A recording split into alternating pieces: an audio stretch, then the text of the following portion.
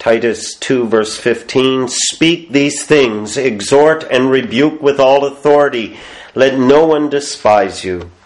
Remind them to be subject to rulers and authorities, to obey, to be ready for every good work, to speak evil of no one, to be peaceable, gentle, showing all humility to all men.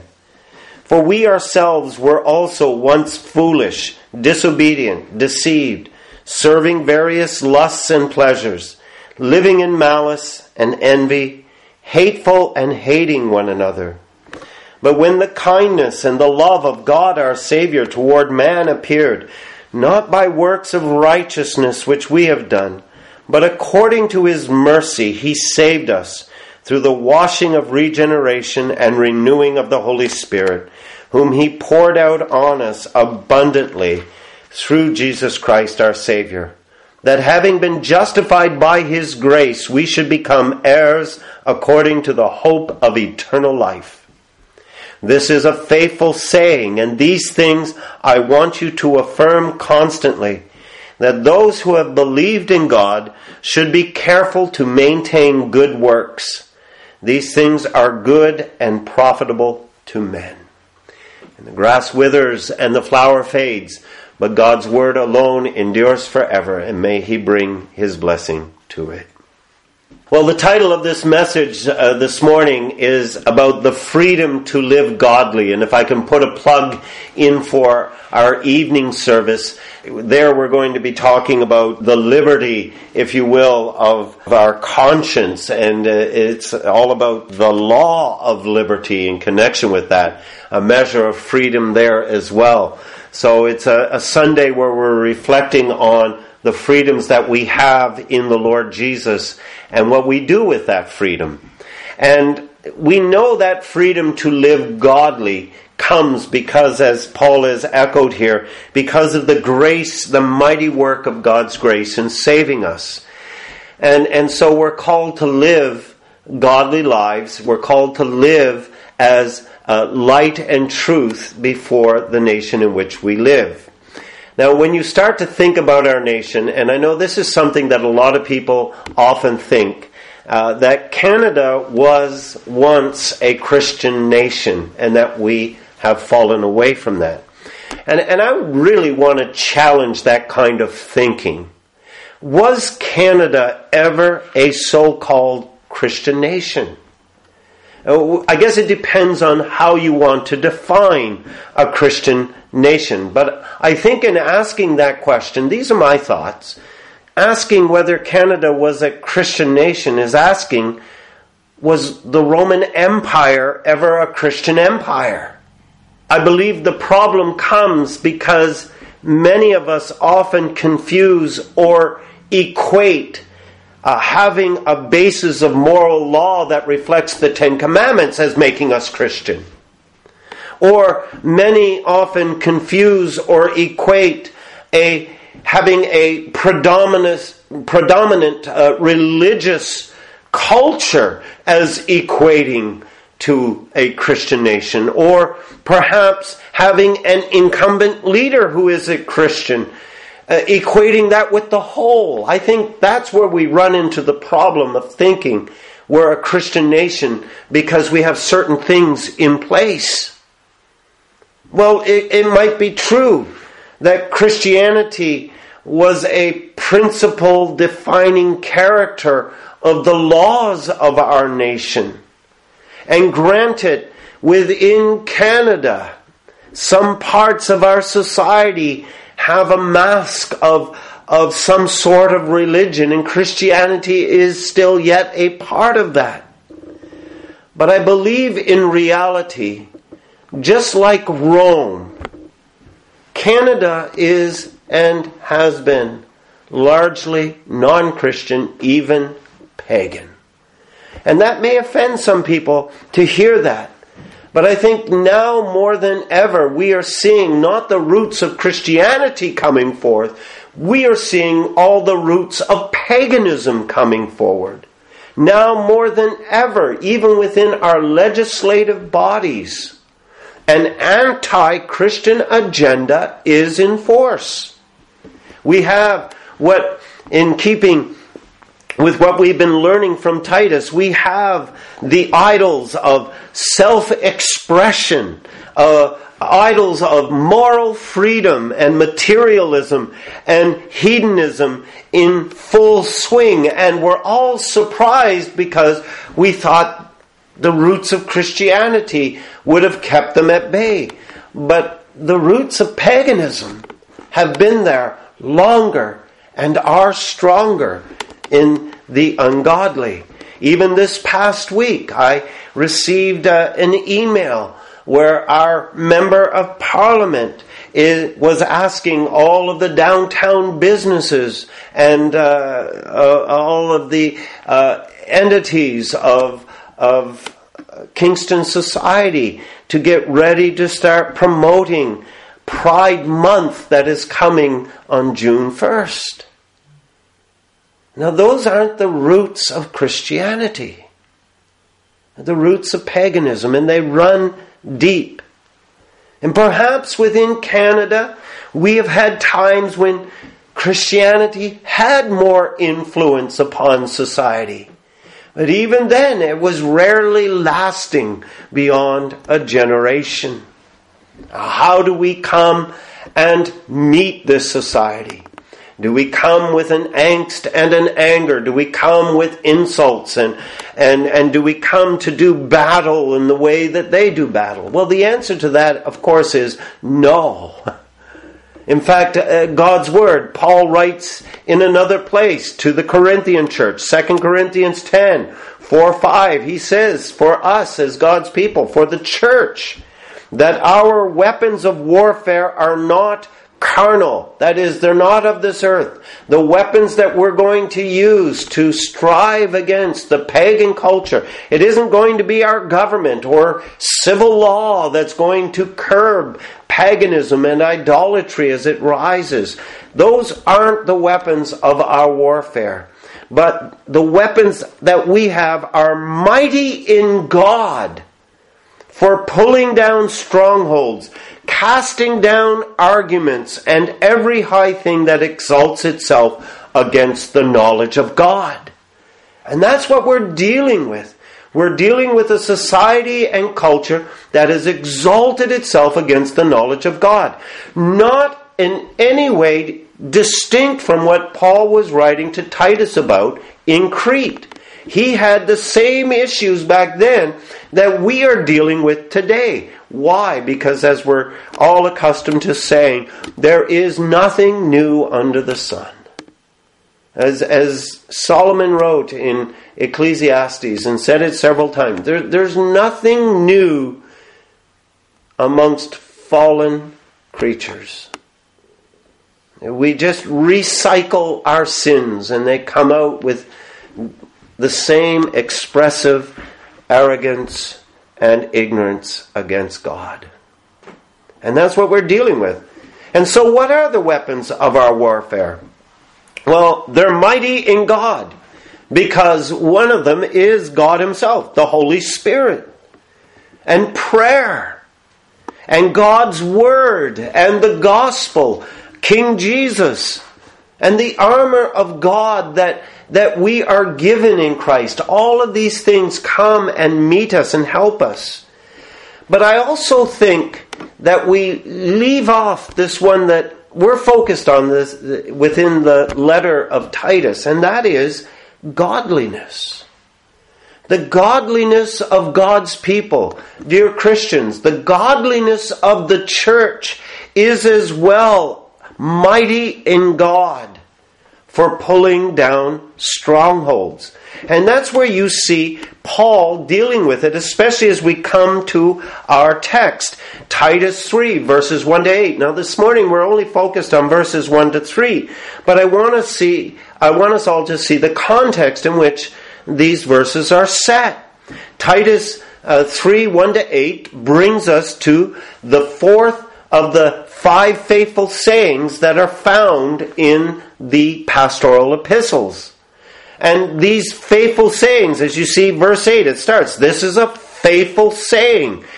These faithful sayings are worthy of us to accept and to take into our lives. And these faithful sayings are trustworthy truths that pertain to the Christian life.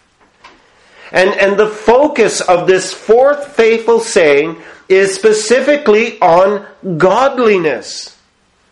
How through the transforming grace that is worked by the Holy Spirit in our lives, we are enabled to maintain a life of good works that exalts Jesus Christ and His gospel. His saving grace is working in us to bring forth the life of good works that ultimately glorifies our Heavenly Father who has loved us. And you can see it here. Verses 4 to 7 are probably the best known verses of this chapter. But look at how they are framed. Verse 1. Titus, and I want to just say this too. Keep this in mind. Paul is writing to Titus because these things have to be set in order in the church. The disorderliness of sinful conduct needs to be removed, and the orderliness of godly conduct filling its place. This is how we confront the pagan, narcissistic world of our day. It's showing forth the godliness, the life-changing grace of Christ at work in us. And again, Paul brings us a contrast in verses 1 to 3. A contrast that isn't just to talk about how we are different, but a contrast that is purposed to confront the pagan culture of our day. Just as we looked in chapter 2 about older and younger men, older and younger women, and how the characterizations of godlessness are challenged and confronted by the character of godliness. So here too, we are seeing this contrast between who we are now in Christ Jesus to what we used to be without Christ. And that contrast is confronting narcissism, self-love. And this is the challenge for us. I want you to think on this question. And some of this flows from some of the reading I had this past week. But I want you to look to yourself and hear this question.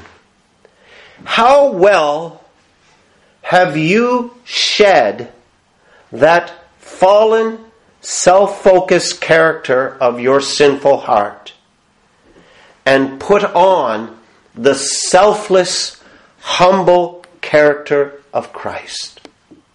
You think about that. How well? How well have you shed that fallen, self-focused character of your sinful heart and put on that selfless, humble character of Christ? Because that's what Paul's talking about in these verses. Verses 1 to 3. I'll ask you the question that Jerry Bridges dealt with in my devotional reading this past week. Why do you seek holiness or godliness? Why do you seek it? And I'm sure most of us are saying, well, to glorify God. Well, that is true. But we miss something if we aren't looking to be more like Christ. Jerry Bridges spoke about a retreat that he was called to speak at. And it dealt with a lot of young people. But it was a retreat about putting on Christ-likeness and dealing with besetting sins.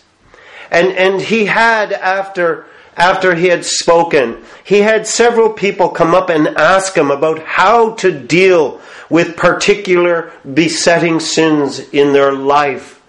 But he was disappointed because his message was much more about how to put on Christ. And not one person asked him about how to put on Christ. It was all about dealing with besetting sins. And I'm not saying we shouldn't be dealing with them. But his thoughts on this were that it was as if the presence of sin in a person's life was of far more concern than the absence of Christ and Christ-likeness. It was as if a lot of these Christians wanted a moral reform, but did not consider the necessity of putting on Christ in order to accomplish that. And he wrote, he said, when we sin, we are more vexed by its impact on our self-esteem than we are grieved about dishonoring God. And his point being, and I think it's Paul's point here in verses 1 to 3, is that this is still self-love. We're more concerned about our image and how we are presented before people than we are about the holiness and the glory of our God and of our Savior, Jesus Christ. This is self-love, narcissism. And that self-love shows itself when sinful habits make us feel guilty, ashamed, and self-defeated, but don't bring us to the place where we are putting on Christ. And his point being that the absence of Christ rarely has that same impact upon our lives. And we know as we carry on in our text, and we're going to hear more on verses 4 to 7 next week, but we know it is God's gift of salvation. What He has given to us, what He has revealed to us, what He has made known to us in the appearance of His Son, what He has done in us by that regenerative work of the Holy Spirit, what grace from Jesus Christ that has justified us and removed the condemnation of our sins. We know the gift of God's salvation is what has dealt with our sins. It's what has transformed us. It's what's made us new creations. We know that. But do we know that with that comes the freedom to live godly in Christ? Now, I'm not saying don't be concerned about besetting sins. Just deal with them. And we do need to deal with them. But I want you to see that there is a freedom given to you in Christ where you can live godly because Christ is in you.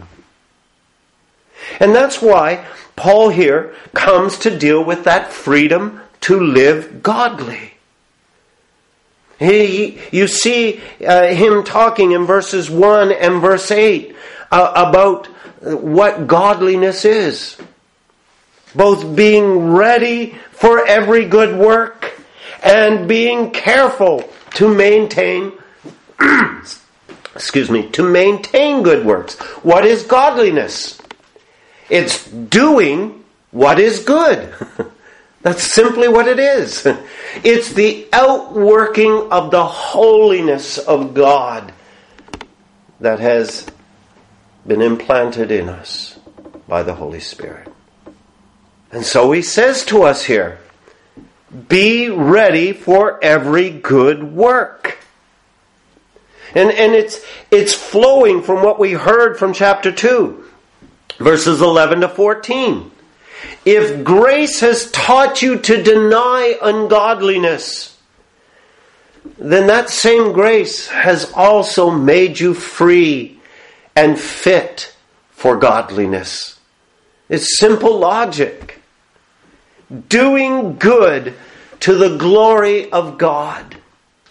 And as much as we are to be concerned about the presence of sin in our lives, God has made it so that we don't have to feel self-defeated or focus solely on how our sins make us feel, but rather He has made it so that when our conscience and our soul is pricked by the Spirit and we begin to feel the shame and the guilt and the defeat of sin, that we flee to Christ. Why?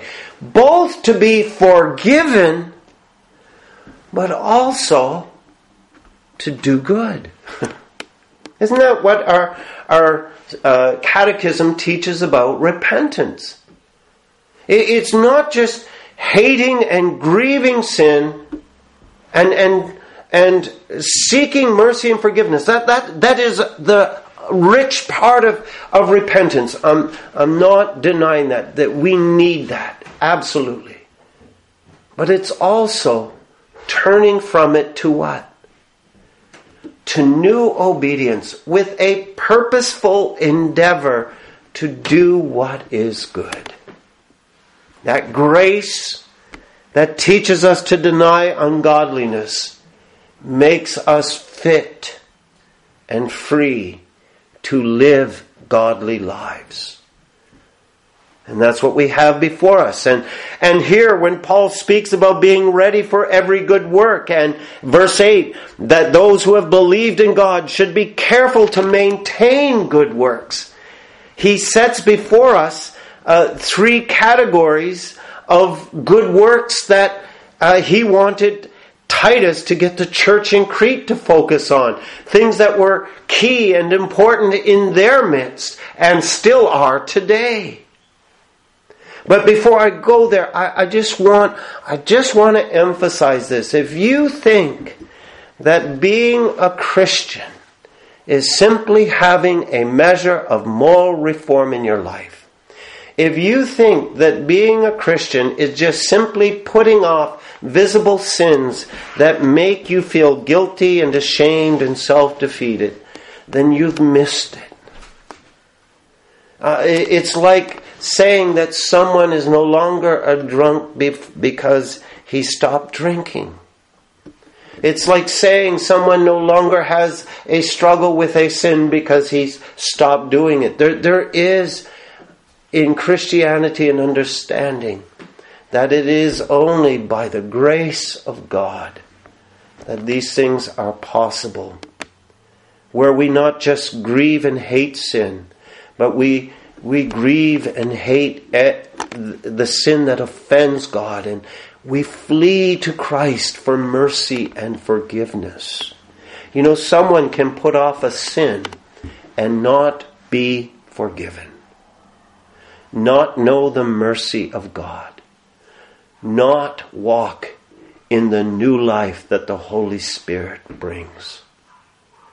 So understand that. We're not talking about moral reform. We are talking about believing in Christ, who saves us from our sins, who washes us clean, who brings about the forgiving mercies of God, who makes us accepted by God, who takes away our condemnation and gives us the Spirit that new life begins to flow from us. That's a Christian. Does that describe you? Have you put your hope in Christ? You call upon Him. My friends, don't be satisfied with mere moral change. You need the Lord. And in Christ, we are made ready for every good work. And one of those good works, you see it at the very beginning of verse 3. And these are things that we need to be exhorted, rebuked with all authority. Remind them to be subject to rulers and authorities. We're hearing a lot of that lately, aren't we? I think it's timely that it's meeting us in our day, because I know many struggle with this. We struggle as Christians to be subject to ungodly authorities. And yet Paul is calling the church on Crete to be such a people. We are called to be such a people. Why? Why say that to the church at Crete? Is it because Rome was so pro-Christian? Of course not. Because Paul here is concerned with us living out the law of God in sincerity.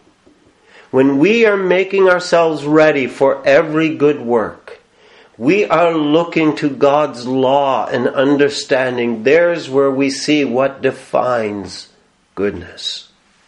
What shows us what is good for us and the way of rightness and truth. And there's the preeminent setting for it.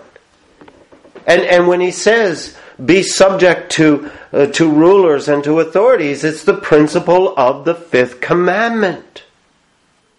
And as we go on in some of the other things that he lists for us in verses 1 and 2, we're seeing that he's basically saying these are principles of the second table of God's law, those last 6 commandments that deal with us showing goodness to our neighbor, loving our neighbor as ourselves, or more appropriately, I think, as Christ has made that commandment new, loving our neighbor as Christ has loved us.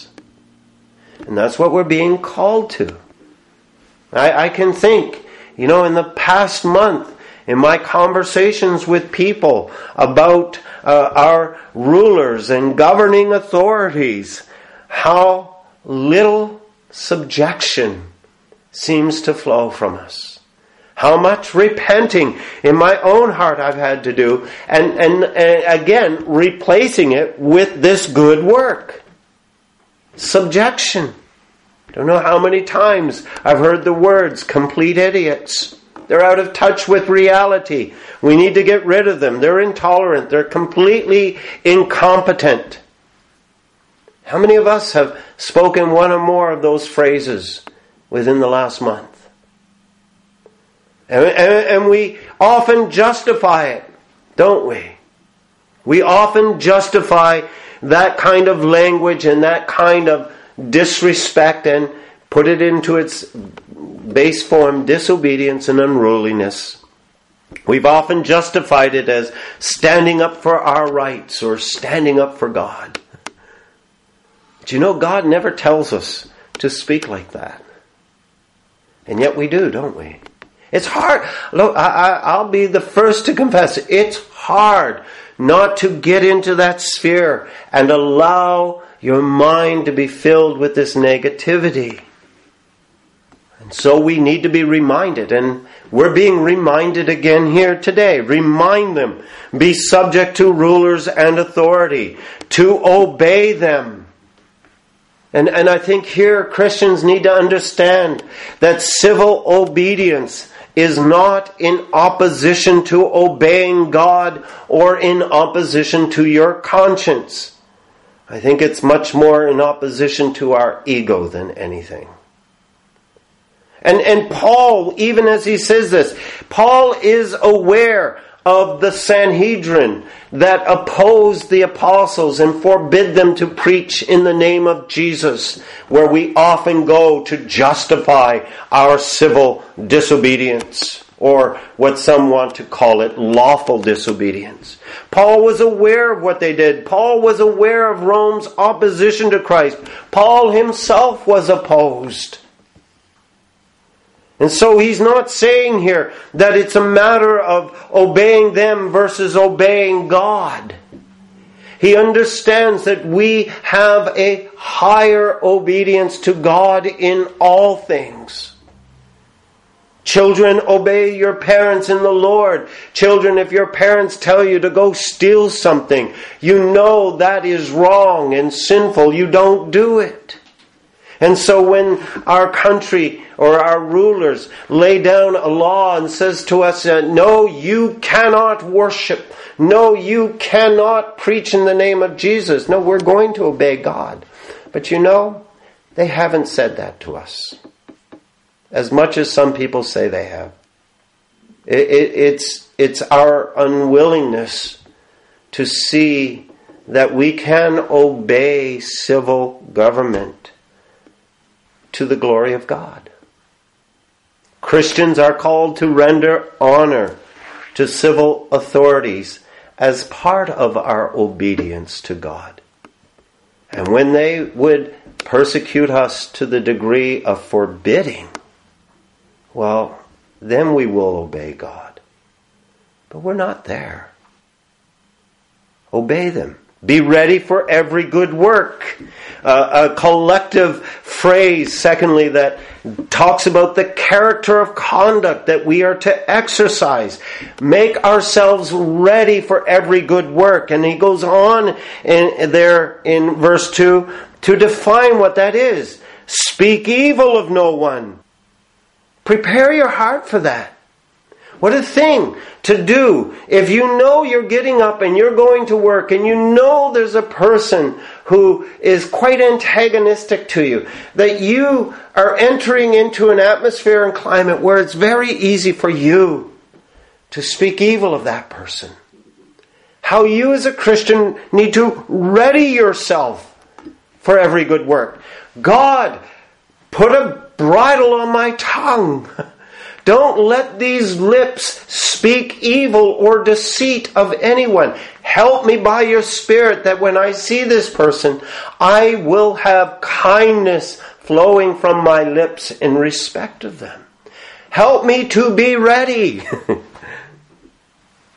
And the character of conduct is one of being prepared for this. And here is the freedom that the grace of God brings us. The freedom to live godly to the glory of God. Where we don't blaspheme or curse or condemn or insult or exercise malicious speech. And you know the principle behind this, again, is because we have God's glory in mind when we do this.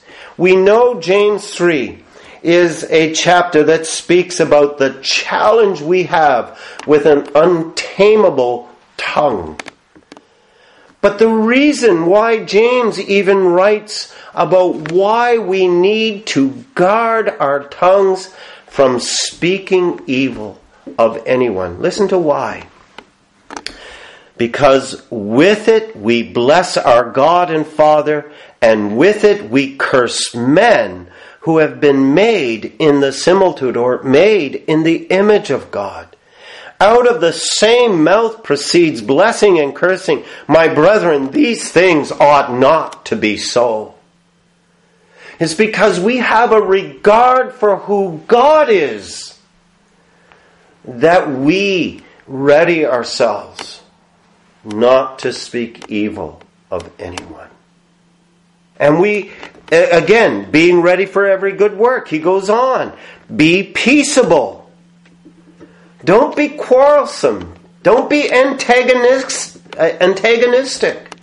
Isn't that just when we hear certain phrases, especially in our season? I'll confess, I'm tired of stay home, stay safe. And it almost always wants to erupt in a quarrel within me. I want to speak against it when I hear it. Well, when he says here, be peaceable, he's talking again about readying yourself. That you're not showing a character of one who is ready for a quarrel every time you hear something. Rather, be prayerful. Again, Father, by your Spirit, let what proceeds out of my mouth be spoken in love and edification to build people up, not to tear down. And gentle. Ready yourself for gentleness. That is, to be courteous, to be meek.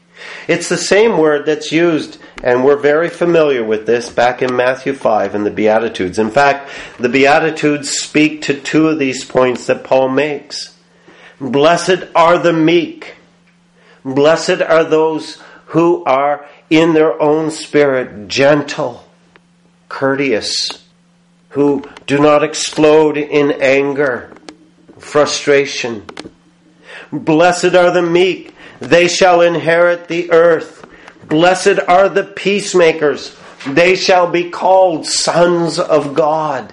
Isn't that something when you think about the cross of Christ after he suffered and died, after Christ went through all of that agony and condemnation for our sins, and never uttered a single insult against those who railed against him, or offered a single insult even to the Roman soldiers who nailed him to the cross. He did not revile when he was being reviled, but he committed himself to the Lord. He exercised a gentleness, a meekness, even unto death. And what was the testimony of the centurion?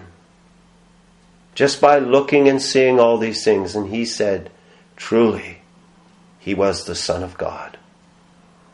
And the same can be said of us as God's people. Even by an unbelieving tongue, they can look and see the peaceable, gentle, the speak evil of no one, the courteousness of God's people, and say, they reflect God.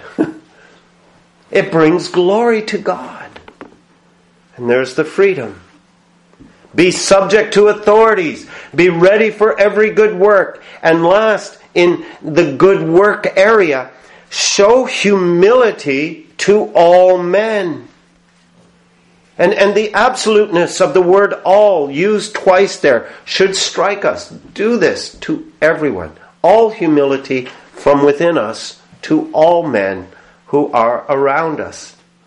And this is about exercising sincere, mannerly grace to everyone.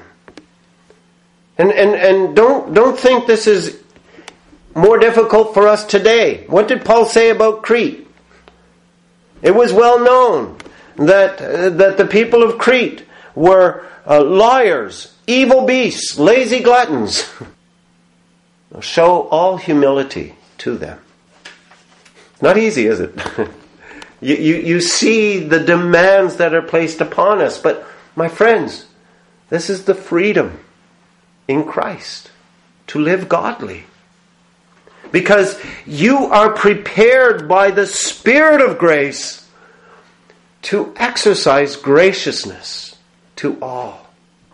And that's why Paul takes us to the regenerating work of the Holy Spirit and the kindness and love of God our Savior that has appeared in verses 4 to 7. It's not easy, but the Spirit is the one who comes and gives us power and strength to do these things. So these are the good works that are set before us.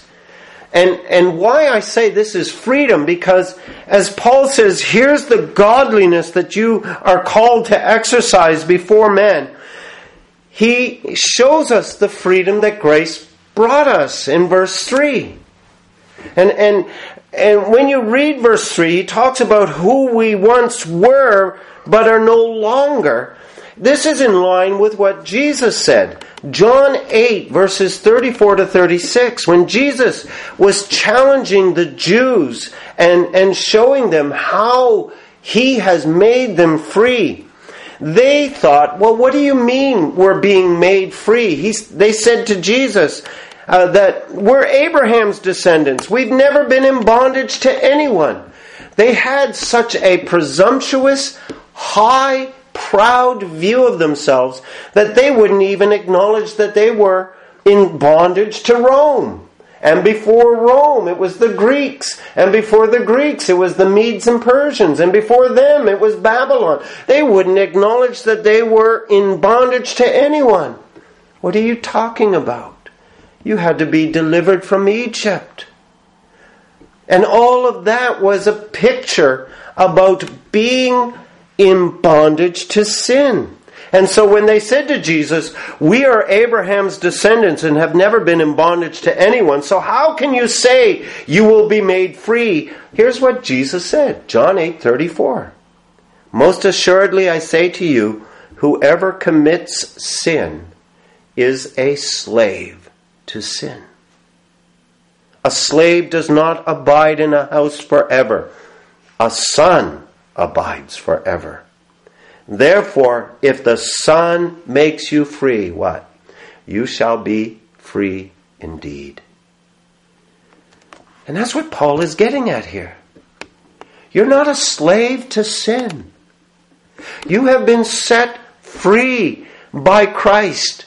The love of Christ shed abroad in your heart has set you free from the bondage of those corruptions that often make for self-love. Well, that has been replaced by Christ. You have been freed from your rebellious nature. You're no longer foolish. You're no longer conducting yourself in ignorance of God. Christ has set you free from your foolishness, from your disobedience, from your rebellious conduct. He set you free from being deceived. And that word deceived there in verse 3, it talks about from a straying conduct. It's the Greek word from which we get planet, a wandering star. That's what they mean. And it's used in the New Testament to speak about a heart that wanders from God. But you're no longer deceived. Our fallen nature was in contempt of God and against authority and determined to do our own will. And as much as you had pleasure in that, it is sin. And you were a slave to that. But you have been set free from that rebellious nature. And you have also been set free from your selfish tendencies, serving various lusts and pleasure, living in malice and envy. You were a slave to your lusts. You thought more of your own selfish desires and pleasures, and you were more prone to hurt and strike back with malice, even against those who would be friends, in order to maintain your selfish tendencies. And again, those things may seem strange to us, but it's this envy and malice that arises when we don't get our own way. Talk to any mother who has a 2 or 3 year old. And you see that explosive anger, or what we call that tantrum. And we say, where did that come from? My friends, that's the fallen heart. That's the heart bound in its depravity. It serves its selfish lusts and pleasures. Why did Cain strike out against Abel? Why did he murder him? Because Cain wasn't accepted.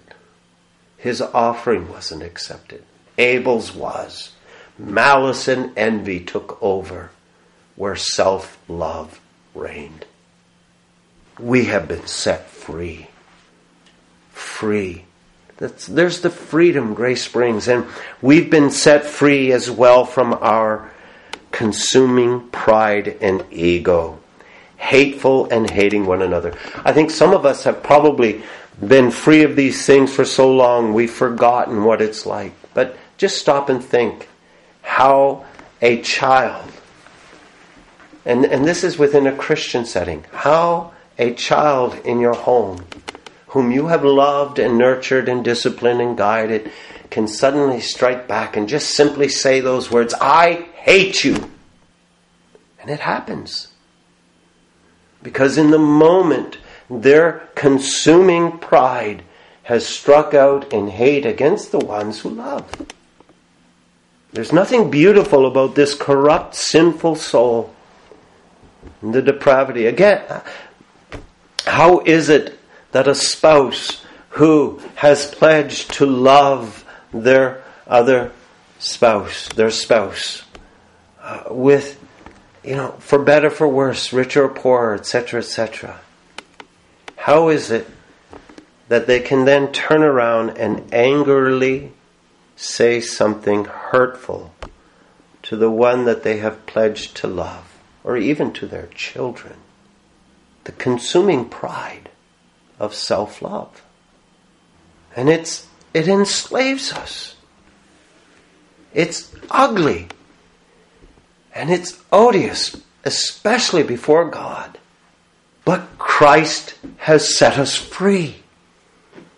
And if we are in Christ, what did he say in John 8:36? If the Son has set you free, you are free indeed. That's the point, and that's what Paul is getting at when he says, you once were like this, but not anymore. You are free to live godly in Christ. And you look at what Christ has given to you so that you can be one who does good to the glory of God. He has given you grace upon grace, mercy upon mercy, forgiveness and love from a heavenly Father. He has given you His Holy Spirit who is empowering you. In fact, again, to remind you of this, things we need to be reminded of so much. The Holy Spirit has planted in you the very fruit of God with the purpose of warring against that sinful flesh that is yet abiding in you. You haven't been left to yourself to work out how to curb your tongue or how to curb your self-love, or how to curb your lusts and your pleasure-seeking. You haven't been left to yourself to deal with that. The Spirit has come not only with His presence, but He's also given you the love of God and joy of the Lord and the peace of God. Love, joy, peace, the very things that are of God. The love of God shed abroad in our heart. The joy of the Lord that is our strength. The peace of God that surpasses all understanding. The Spirit has planted these things within you to wage against the flesh so that you can live free to do good to the glory of God. This is your freedom. And God calls you to live as free people in this way. Obey the civil authorities because you know Christ is over them. Speak evil of no one because you're not their judge. God is. Show humility to all men because you know the meek are inheriting the earth. Let us be called the sons of God. Live free in Christ. Let's pray.